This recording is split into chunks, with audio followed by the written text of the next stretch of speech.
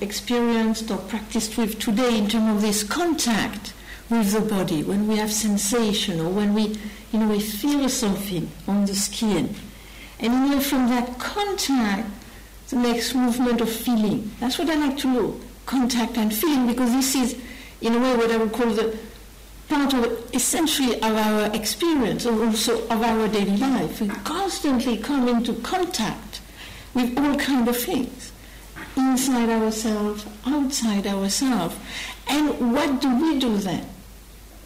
And to me, this is what the meditation very much is about, is actually to look at that point of contact and what happens. In terms of what I would call grasping and creative engagement. I think a lot of the time when we come in contact, immediately, often we grasp, and that leads to often pain and suffering. When I think, in a way, meditation over time can help us to develop this attitude I would call of creative engagement. So that's what I like to talk about today. And in order to look at when there is contact feeling, is there grasping or not? Is it grasping or is it creative engagement? Because in a way, I feel the process of meditation is a process of degrasping, of releasing. And I think, in a way, we can know it ourselves a little. When we sit in meditation, and I was the same as everybody else. When I started to do meditation, I was always waiting for the special moment, something special to happen. Until one day I was doing a retreat on my own, 3 months on my own. And because I was on my own, then I was sitting in meditation and I would have lots of thoughts, and I would sit, trying to, what is this? And then lots of thoughts. Then I would think, well, this is not really working. Maybe I should do something more useful. So I got up from my cushion, and then I thought I should read a Buddhist book. At least, I would learn something, good for me. So I opened the book, and I could not read it. I could not. In a way, I felt I could not grasp at it. I could see, of course, the line and thing, but I could not grasp at it, so to speak. And that's when I realized that actually there was a deeper process to the meditation we did not really see so obviously. That de-grasping, releasing effect, which I often call, I know it's a bit strange, but I would call it the effect. The way we feel at the end of a meditation. Often, even if it was if it's not a great meditation, we still feel something. And I think that's the reason we continue to meditate, even if not much happens, is because there is this, I feel this releasing, what I would call this de-grasping. Because in a way I feel a lot of our suffering comes from the grasping. And I think what is important to see that the grasping works in two ways. We grasp as much to something we want and like, to something we dislike. I think this is very important to see that rejection is as powerful a grasping as attraction. The same thing happens. And think of somebody you had some trouble with, and you really dislike for whatever reason, and notice they are in your mind all the time. You think of them. They did this. How could they do this? How dare they? They always do bad things. And yes, and in a way they are in your head all the time. But they're not asked to be there. We bring them in all the time, outside of the encounter, by this negative grasping. So I think it's very important to see we grasp in these two ways, attraction and rejection. The same thing will happen. And what is the problem with it? Some of you have seen my little tricks, but most of you are new to it, so I have to show it. So, and this, I think, is the best way to demonstrate the grasping. So here, this, let's say, is a gold or diamond, and it's very precious to me, and it's mine. Or it's the greatest truth of the universe. Whatever, it is mine. And because it's mine, I hold on to it. It's mine. So I grasp at it. It's precious. So I do this. And if I do this any length of time, what happens? Two things. First, I get a cramp in the arm. And this is, I think, where the stress in our life, a lot of it comes from the tension from grasping. Then the second problem, which I think is much worse, is I cannot use my hand. I am limited by what I grasp at. That, I think, is the main point, I think, of the pain we have when we reduce ourselves to what we grasp at. So you could say, what is the solution? One solution is to cut the hand. Then there is no grasping. But this is a little drastic, isn't it? I would not recommend it myself. So some spiritual path goes that way, the ascetic path. Then the other solution could be to get rid of the object. If there is no object, I won't grasp at it. But I don't think the problem is the object. I mean, the object doesn't say, come, grasp at me. You have the feeling, it calls out to you. Especially if you, I don't know, if you walk in High Street and you see, your favorite shop and you feel the feeling, come and get me. But they don't really do that. They just say, it's a form. So the problem is not with the thing. So in a way, to me, what meditation is about, in a way, de-grasping. So that we open our hand and then there is movement. I can hold the thing, I can look at it, I can use it. It can also move, it can also go. So there is more freedom, there is more movement. And that's why I think what we have to see with this process, looking at the process of grasping, to see that generally the first thing we do is to identify. As soon as there is grasping, there is identification. Me, mine, I. And then next, there is solidification around what you identify with and grasp at. Then isolation around it.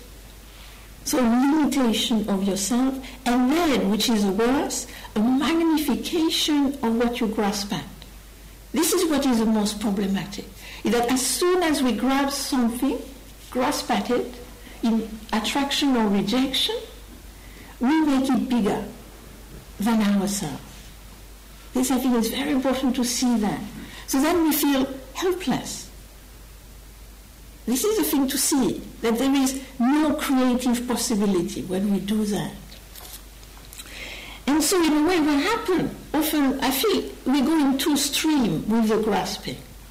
We go either in the stream of exaggeration, of the goodness of the thing, or the badness of it. As soon as there is grasping, there is exaggeration generally. This is fantastic. I want it. I want it yesterday. If I don't have it, I can't live another minute. Or, this is so awful. This is so terrible. I can't stand it. Another second. I think this is important to see. Creative engagement for me is meeting whatever arises. If it's beautiful, you meet it. If it's terrible, you meet it. But you creatively engage with it as it is. And not this kind of huge thing, this exaggeration. Some time ago, some years ago, when my grandmother was still alive and she was really weakening, she was more than 90. And the last few years, she was really weakening. And one day my mother left for 2 days to have a break, and I was taking care of Grandma. And so I put her to bed the night before. Everything seemed okay. So the next morning I go, let's see how Grandma is, and I go there, and she looked a little disturbed. She was up, and so I kind of thought, what is going on? But she wanted breakfast, so I go to the kitchen. I come back, and then I see there was feces all over the place. I had walked in it, and it was everywhere. On her, on the floor, on my shoes. And my first feeling was, this is terrible. I mean, how can I cope with this? I've never encountered that experience. And straight away I thought this was not going to help me, to go into panic, to go into anxiety, blaming, was not going to help me. So I come back to awareness, to stability, and I thought, what is the wise and compassionate things to do here? And I realized to do one thing at a time, and just deal with it as it was, without exaggeration. So I cleaned my grandma, then put her to have breakfast, and I cleaned everything else, and in an hour it was done. And I saw the difference then to this exaggeration, and then we overwhelmed. To, okay, this is rather difficult and unexpected, but yes, you can deal with it. That's the thing, we have to see the exaggeration. Generally, this is a problem, stops the creative potential. And there is another thing that happens with the grasping is what I would call the proliferation. We proliferate. Generally, when we grasp, we proliferate. And often in an always mode.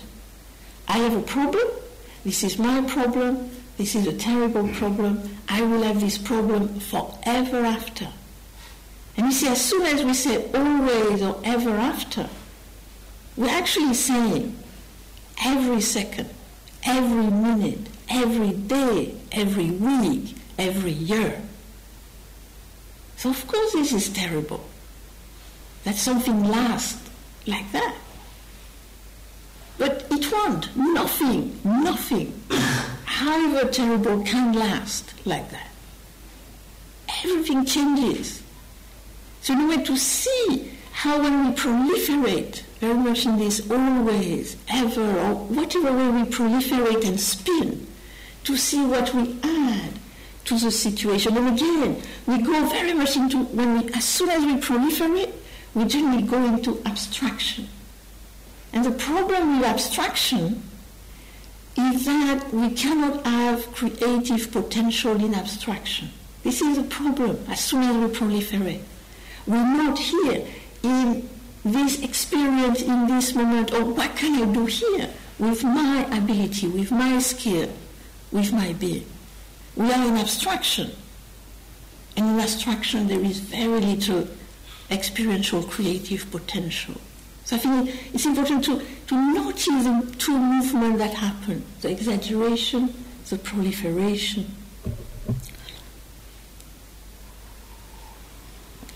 So now, let's look in terms of contact in the experience. And this is something you can play with during the rest of the week, if you want.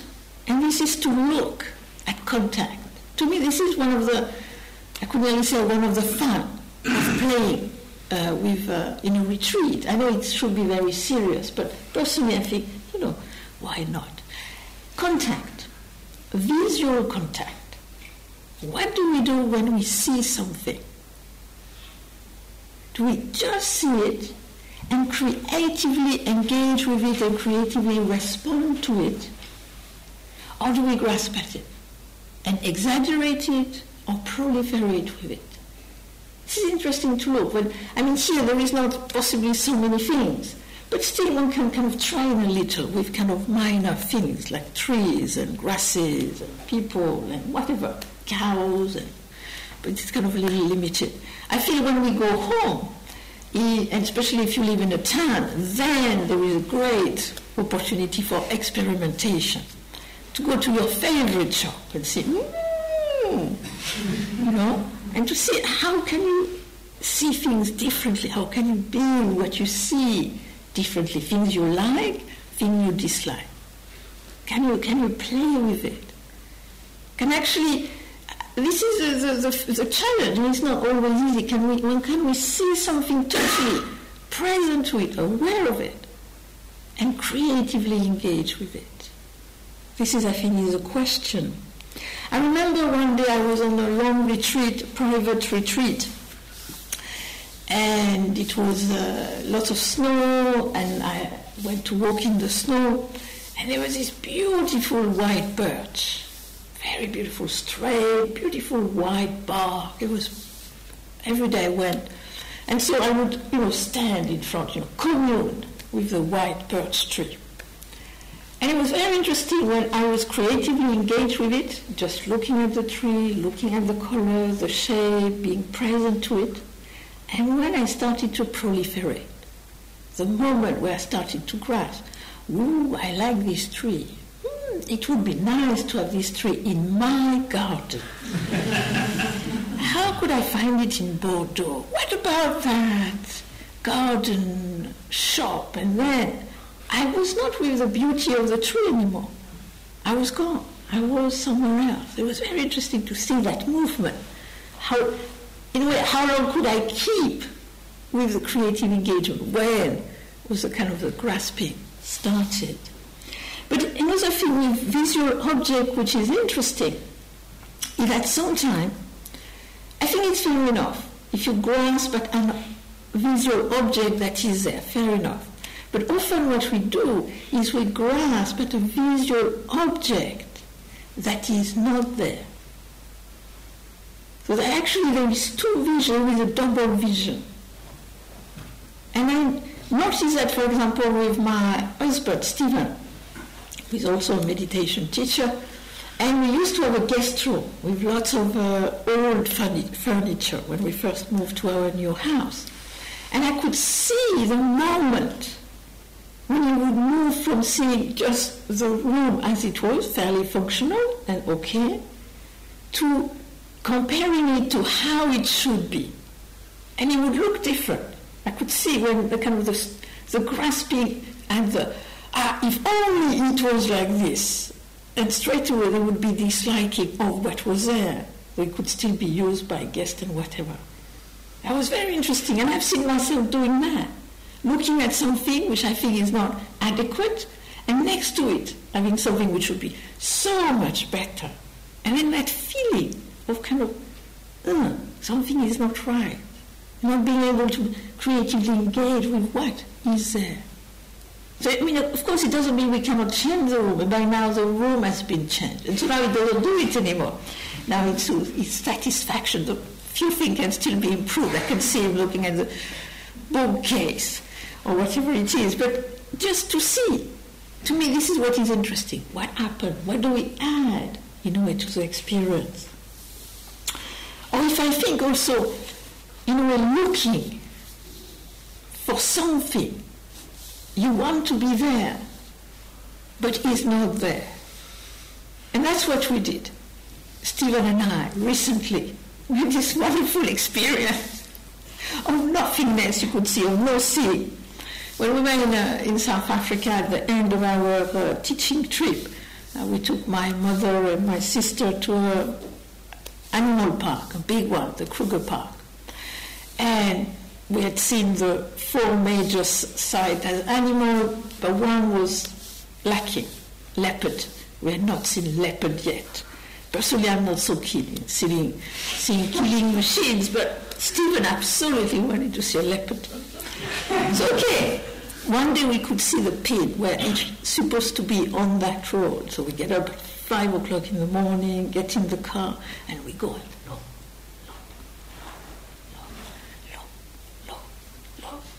Nothing. But it was interesting because I could feel myself nearly imagining leopards in all these trees. They were supposed to be in such a tree and not that tree and whatever. It was very interesting. This desire to see something. And the fact that it was not there whatsoever. it was very interesting. It was a very interesting experience. And then just later we just left, and here was a leopard, but this is another story. With 20 cars around it. Talk of wildlife. Then there is the ears. So we have ears and we listen to sounds. And what do we do when we come in contact with sounds? And that's what tomorrow I'm going to encourage you to do listening meditation. Because I think this is very interesting to listen when we hear sound. What do we do? Again, sometimes we exaggerate their goodness or their badness. It doesn't mean we cannot appreciate music or sound. Of course. I think it's very beautiful. But to see, what do we do? What do we add? How do we proliferate? And what is interesting with listening meditation is that actually it can help you to go inside the most powerful sound and actually not be disturbed at all. I have done this several times. When there is a really powerful sound. And instead of thinking, oh, this is too powerful, this is so horrible, can it stop? If actually you go inside it, actually you feel it as this amazing vibration, and you have a very different experience to that sound. Another thing which is interesting to look in terms of our daily life and sound, it's words. And how we grasp at words and how we're very influenced by words. And how I think it's very important to look at that. I remember one day I was having a friend for lunch, and the whole time of the lunch she said negative thing about somebody, a common friend. And by the end of it I was starting to really think, yes, kind of badly about that person who had not done anything to me. But just listening. Suddenly I felt, oh, wait a minute. It's like I'm grasping at what he said without, a wisdom or compassion. So, it kind of looking at how do we hear? How does that, color us? Or ancient words. I think that is interesting again. To look at how sometimes we grasp at a word in the past. Maybe 10 years ago, maybe a year ago, maybe a few months ago. Recently I had a friend. She came to me and we were talking. She seemed a little unhappy. And I said, but what is happening? What is going on? She said, oh, my husband. He says, he doesn't, he said unfriendly things to me. So we tried to talk a little. I said, but how often does he do it? Like, every day? He said, no. I said, once a week. She said, not really. I said, but what's the problem? He said, well, you see, he said something to me about, the washing and the ironing. And this is really painful. And, now whenever I go into the washing and the ironing, I feel so upset, so stressed. And so we talk a little more. What can she do about this, that, and another, that. Finally I said, but, when did he say that? Like, last week? She said, no, a year ago. And I thought, I felt very sad because of the pain she had had. Instead of, trying to address it in a creative way with her husband, she kind of caught the word and kind of kept them very tight. She could not even move with it. There was this kind of... But hopefully we talked, and hopefully that was a little helpful, and she was thinking about ways she could talk about it and various things like that.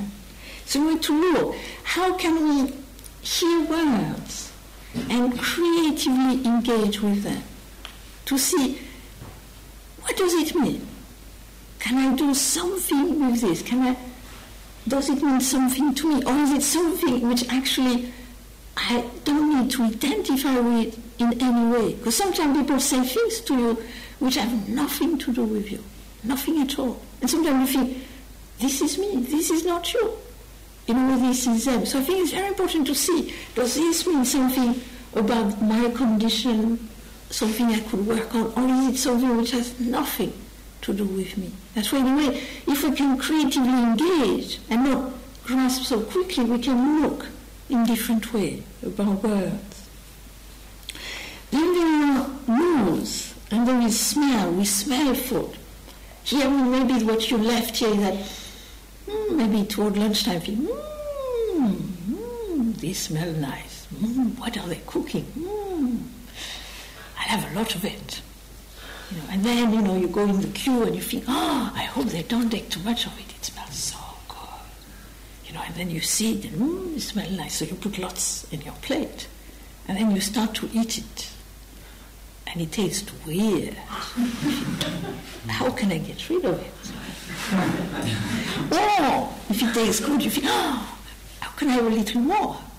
And then it just, of course, we eat whatever we eat, and we like to smell something good. But to see, what do we do with the smell? If it's a smell we like, if it's a smell we dislike, what do we do with it? How do we work with it? Then there is the tongue, and what we taste. And that, again, you can play with this here, because you have people cook for you, maybe food you used to, maybe not, and how are you with the taste? Do you kind of grasp at it, or do you creatively engage with it?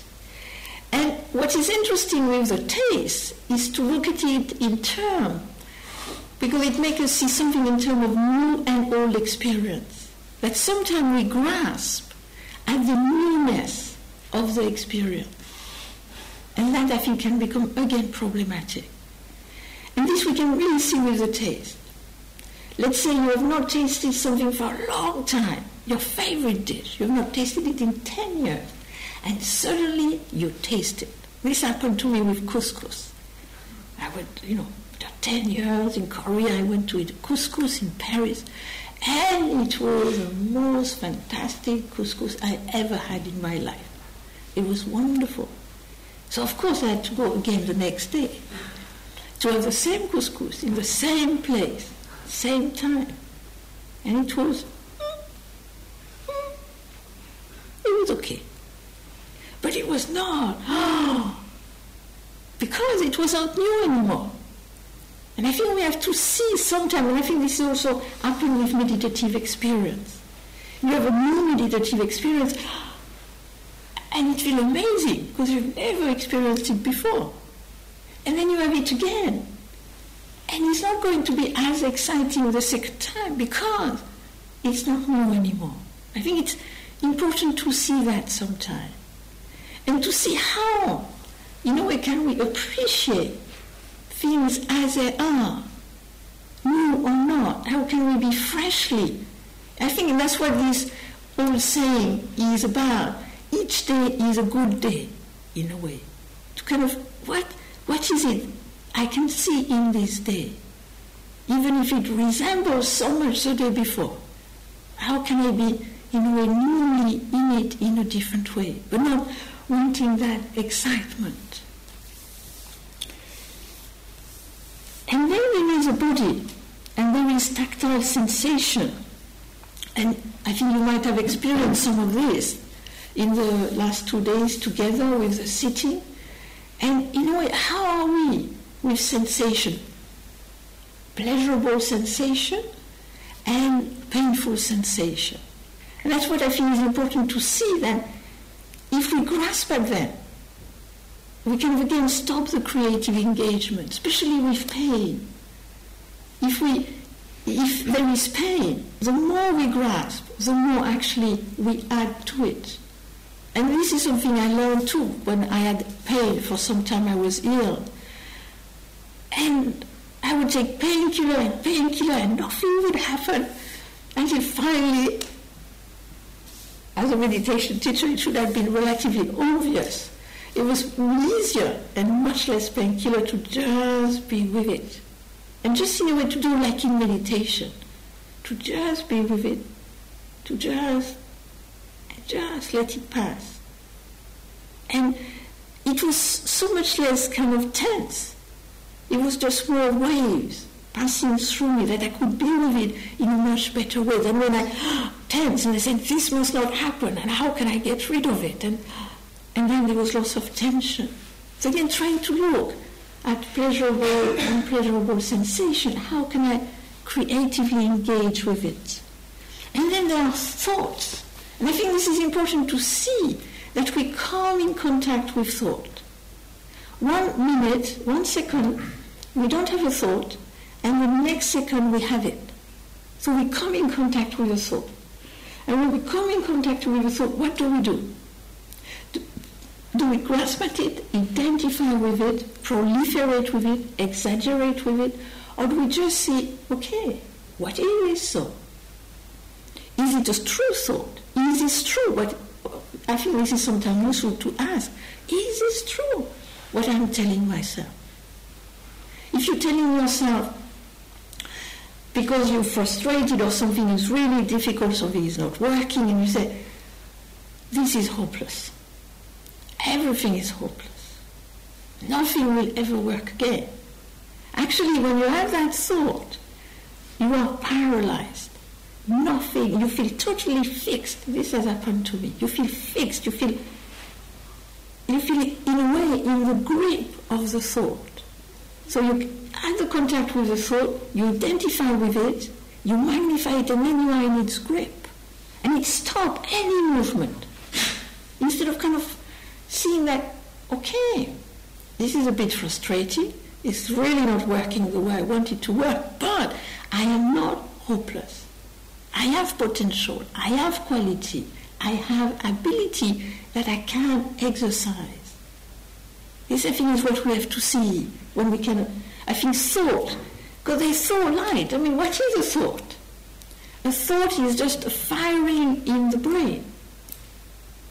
And so, trying to see, okay, what do I do with this thought? How can I creatively engage with this thought?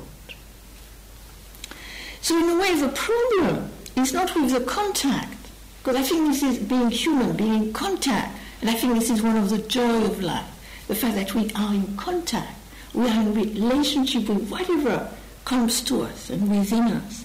But it's with the grasping, with the reducing, with the fixing, with the abstracting, which in a way stops us from flowing more, creatively engaging more with the flow of our condition. So in a way, trying to see how can meditation help us with this creative engagement, this creative response.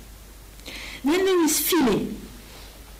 And tonight I just want to look at feeling in terms of what we call in meditation feeling unpleasant, pleasant, and neutral. And tomorrow I will now look at different types of feelings, of fear, etc. So, in a way, what do? When we have a contact, generally, nearly straight away, we have a feeling. Pleasant, unpleasant, neutral. I like this, I don't like this, this is so-so. And in a way, what do we do with this kind of feeling tone of experience? Because it's generally very automatic. So with pleasant, if we have a pleasant experience, the first thing is that we think it's normal. So we don't actually really know it fully. But we generally want more of it, we want to continue, and we want to repeat it. And this is what I found interesting.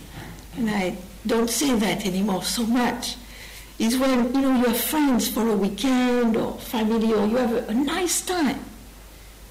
And then when the nice time is finished, and you say, let's do this again. And you basically say, let's do the same thing so we will have the same pleasant feeling. And generally things don't happen. I mean, you can have other pleasant feeling, other pleasant encounter, or whatever it is, but not exactly the same one. Because generally you cannot exactly repeat the same conditions. This is interesting to look at. Then another thing to look at is what I call the if only. So that not being with what is pleasant now, but actually see, to grasping at the image of the pleasant that should be. Again, I'm not saying that one should not endeavor to create pleasant, positive conditions. But it is interesting, as soon as you have that grasping at that image of what should be better, if only I had this, if only this were like this, then it would be pleasant, then I would be happy. It's kind of, and again, that comparison with the abstract image, instead of looking what is, what are the possibilities for happiness in this moment. And that's why I think what is important with what is pleasant is to be aware of it, to know it. When you feel fine, at peace, happy, joyful, even for a few minutes, really know it, really experience it with a creative awareness, to feel it in your body, to feel it in your heart, to feel it in your thought, to really know it. Because in that you also know this too will pass, and it will be replaced by something else at some point. But appreciating it, knowing it, will make you know that when unpleasant feelings happen, it is not always unpleasant. Time to time there are difficulty, unpleasantness. Time to time there are happiness and joyfulness. So the way to see both, to be aware of both, is important. And so the way to creatively engage with it. Then there is unpleasant feeling thoughts. And what do we do with unpleasant? This is immediate generally. We push away, we reject, we don't want it, I don't want this. And we magnify it. As soon as we do this, I don't want this, we magnify it. And it then dominates us. And the most painful thing we can do, I think, is when you say, I cannot stand this. When you say, because then you really make it like, well, generally we can. We can. I know it can be very painful, but we can stand it. We can go through it.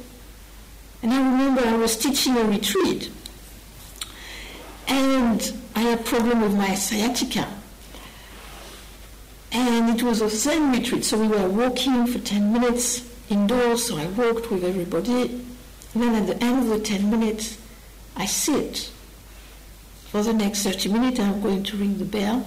And I sit, and my leg is on fire. I never had such pain in my life. It was so painful. It was throbbing. I never had this, ever. And then I realized I was stuck in a way. I had to stay there. I could not leave the people say, I'll come back later. I had to stay there, I had to ring the bell, I had to sit there. And I thought, if I just keep with, I cannot stand this. I would not. It would be like, 10 years, this 30 minutes. So instead I went inside, like I was saying today, inside the sensation. Go inside it. And to feel it. And it was this amazing experience of sensation. And the whole time I think I've never been so focused in my life. I was totally there, and it was fine. I could be with it. And then at the end of the 30 minutes, I rang the bell, and I went to take some painkillers. You don't have to. You have to also be creative. You have to be passionate. So again, to see this creative engagement doesn't mean that you don't do something about it. But it's kind of trying to play with it, trying to experiment, trying to look at it. And then there is, in a way, what I would call the fear of the unpleasant.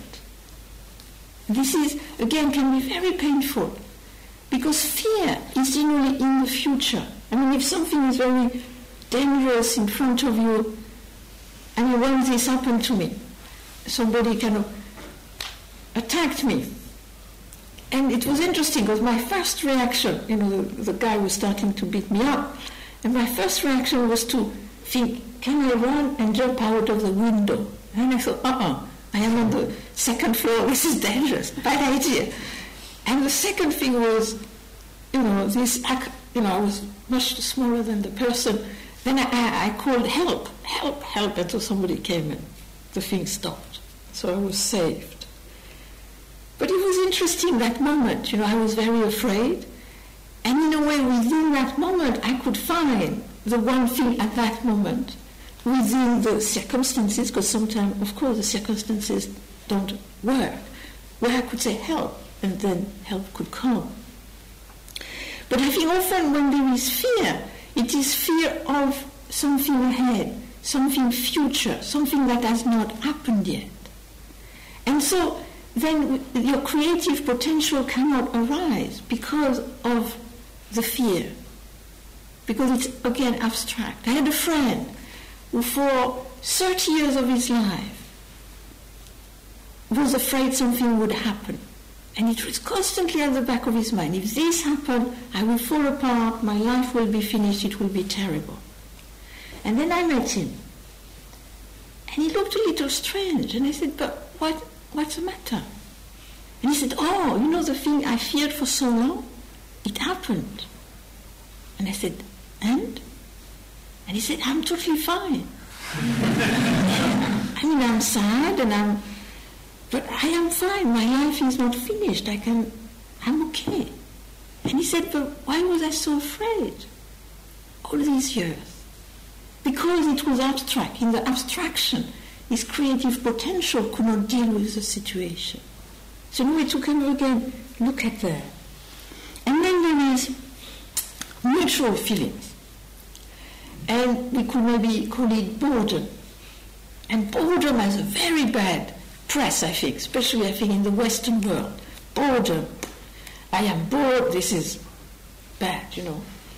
And I can see with my niece, she, in the summer, because I take care of her in the summer, she's 8 years old, and in the summer, I don't know why, she started to have these attacks of boredom.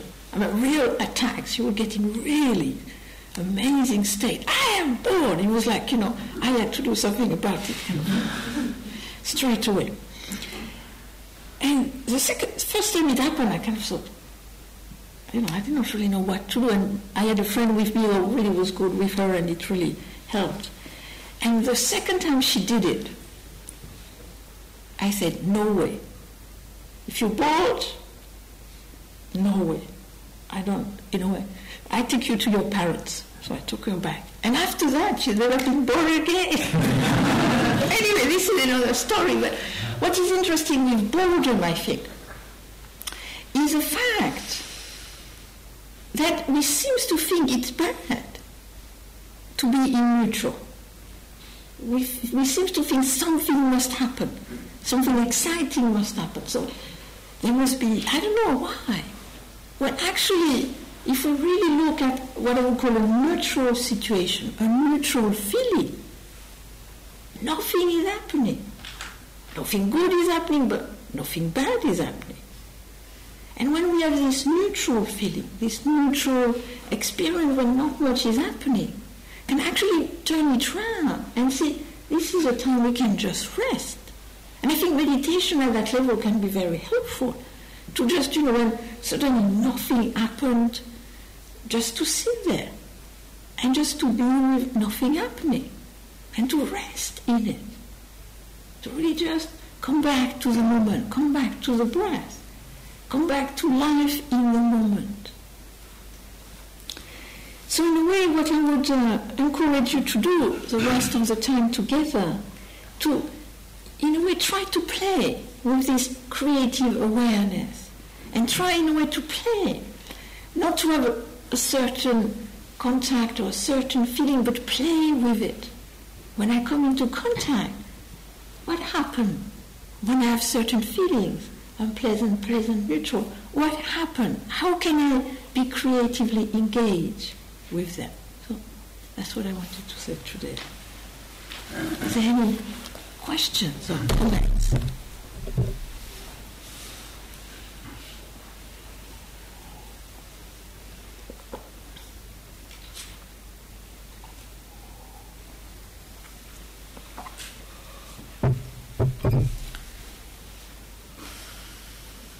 Okay, if there is nothing, then thank you. Oh, yes? When you have a thought, when do you know it's creative or not? I mean, I can talk about it now, because I was planning to talk more about this tomorrow evening, but I'll talk about it now. You see, I think there is different kind of thought, and I'll talk more about this now, but I think, in a way, we have to be careful in meditation. That we are not saying not to have any thought, because I think it's natural to have thought. It's just, our brain functioning. But I think, to me, the problem is when we have more what I would call a repetitive type of thought. You see, you have a thought, and it repeats itself, and it goes round and round and round. That I will not call a creative thought. And often we have a thought, and we have thought it so many times before, and it just goes round, and we don't go anywhere. What I would suggest is that if you have a subject, a theme in your life, which is kind of important, and so as you sit in meditation, it comes up again and again, then I would say, look at this once a day and do what I call meditative creative thinking. So for 30 minutes, you devote yourself to this theme. It could be whatever kind. But so the focus is on the theme. You really look at the theme. But the inquiry, the experiential inquiry, is the fact that you do it in a different way. You think about something you have never thought before. And you try to tell yourself, okay, I have this situation, I have this in my life, I must make this choice. And instead of kind of going into what I would call this, but what if this happened and that happened and that will happen, and then, and kind of generally, to kind of sit there with the situation and try in a way to sit in its more multi-dimensional reality and see, can I think something I have never thought before about this? How would somebody else think about this? And so in a way to try to think anew, to try to be creative, and then to really think in different ways. You can look at different, I could look at it this way, I could look at it that way, and kind of look in different ways to open it up. And then at the end of the 30 minutes, just to leave it. And the next day you can take it up again. And I think that is kind of useful. And I know for myself, sometimes what I do is that in daily life, more in daily life, it doesn't seem to work as well in meditation. Because you see, I sit in meditation and I'm a writer. So I sit in meditation, suddenly I have that fantastic idea about my book. And so I go on and think, yes, this is fantastic. It's a new idea. I've never had it before. Yes, I get very excited. But what is interesting is that, I have this amazing thought and it's very seemingly creative and everything. And then I write it down. And then generally I don't use it, I find. It's funny. I mean, it's very creative. One can try to have it and see later it can be creative. I always write it down, because otherwise you're trying to remember the creative idea, and you try to remember. So it gets kind of fairly busy. But what I find I do in daily life when I write is just to have the subject, the theme I want to think about. So I think a little about it, and then I let it be. And it seems to then bubble up inside me. And then later when I sit and I start to write, then it comes up, and then it becomes very creative. So I think there are many different ways to have creative thinking. We can do it when we sit on the cushion, but I think also in daily life. But sometimes I think we think that creative thinking is thinking a lot. Personally, actually, I would say the contrary. Creative thinking is thinking a little. Thinking a little, let it rest. Thinking a little, let it rest. That's what generally I would suggest. Good. So, thank you very much. Now there is some walking before the final sitting.